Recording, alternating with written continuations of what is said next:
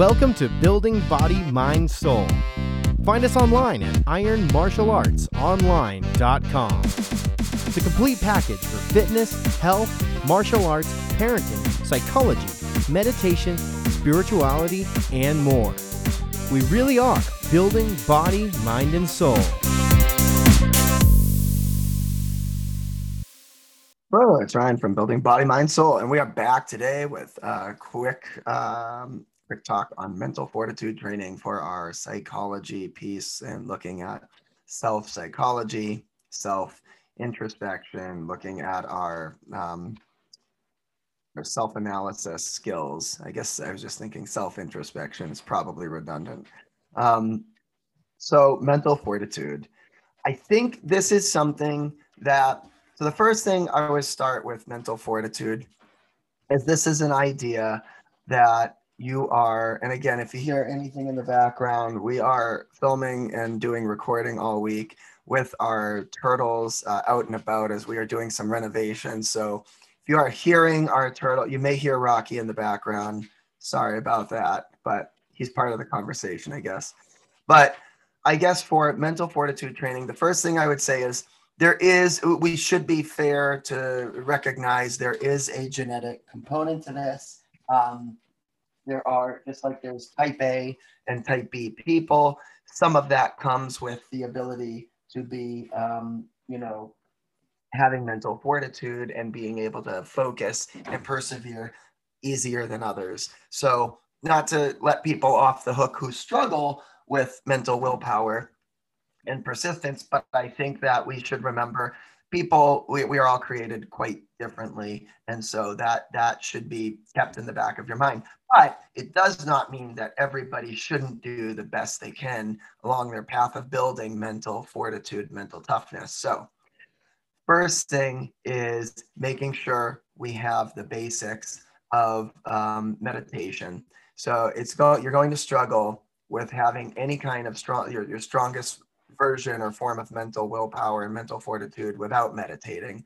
I think that's obvious, but you want to make sure that you're doing some form of meditation, at least, 10 or 15 or 20 minutes a day.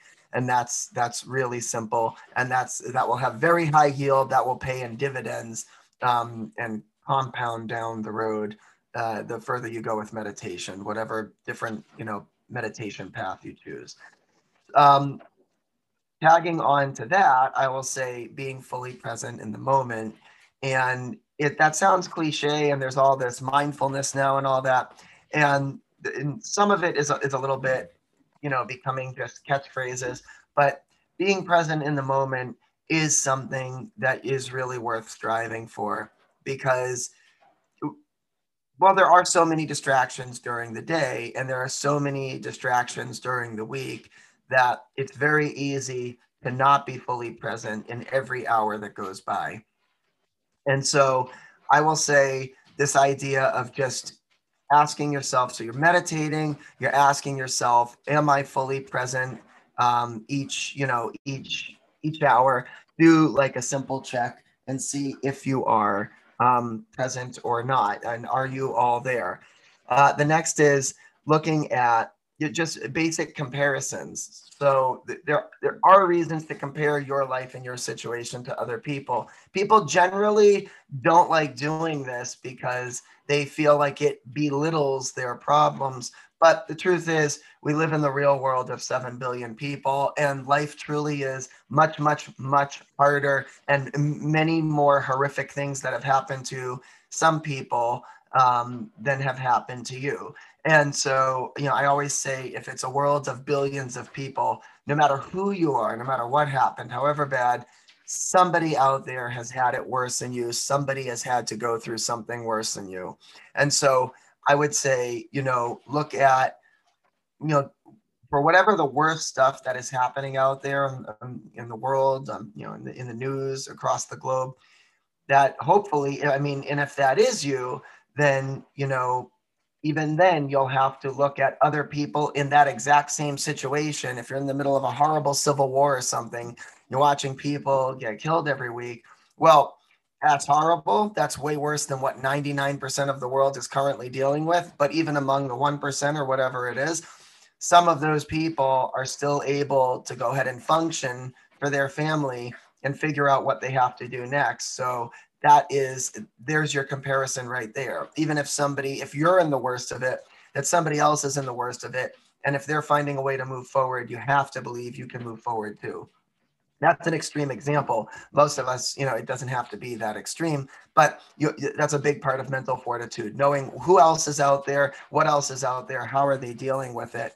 And then I think the other piece of that is, if looking at your situation and becoming quote impartial to yourself. So this is the idea that you're impartial to yourself, and you're impartial to yourself. You're not making excuses. You're not hating yourself. You're not letting anything cloud your vision of yourself. And so that there's no, you're not hating yourself for the situation you're in, but you're also not making excuses for yourself for the situation you're in. That you are just impartial to it. Don't look at it. So in spiritual text, they look at this as the idea of non-duality. So it's not, quote, good and bad happening to you.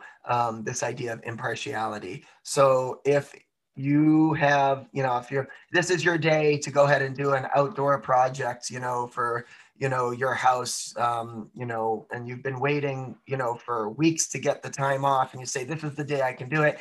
And then, it's thunderstorms and it's raining, and you're like, oh, well, this is just, the weather is screwing me. Well, it's not that the weather is screwing you. It's just that it rained, right? And so it's being impartial to the situation, and it's being impartial to yourself, so that, you're not making excuses for why you can do it. You're not feeling extra bad for yourself, and you're not angry for yourself. You're not taking it personally, but you're also not making excuses for it. Like, you are ready to do something out of your control happened. You are not emotional about it. You just move on and say, I'll need another day, right? Or you decide to work through the rain or whatever. But whatever it is, you don't take it as a negative thing towards you. And so being impartial to yourself is a huge piece. And then the last thing with mental fortitude is being, the best hero version of yourself. So this idea of, and this is not the world's heroic perception of what you could do or you could be, but your own. That's an important detail. So, what would, if your life was a movie, you are the hero, what would you do? And what would the heroic version of yourself do? And that's a really important question that probably not enough of us ask of ourselves each day. So I would do that. And those are some ways you can build, and you will build, mental fortitude. So check it out, try it, make the list, and good luck. Building Body, Mind, Soul. Find us online at ironmartialartsonline.com. The complete package for fitness, health, martial arts, parenting, psychology, meditation, spirituality, and more. We really are building body, mind, and soul.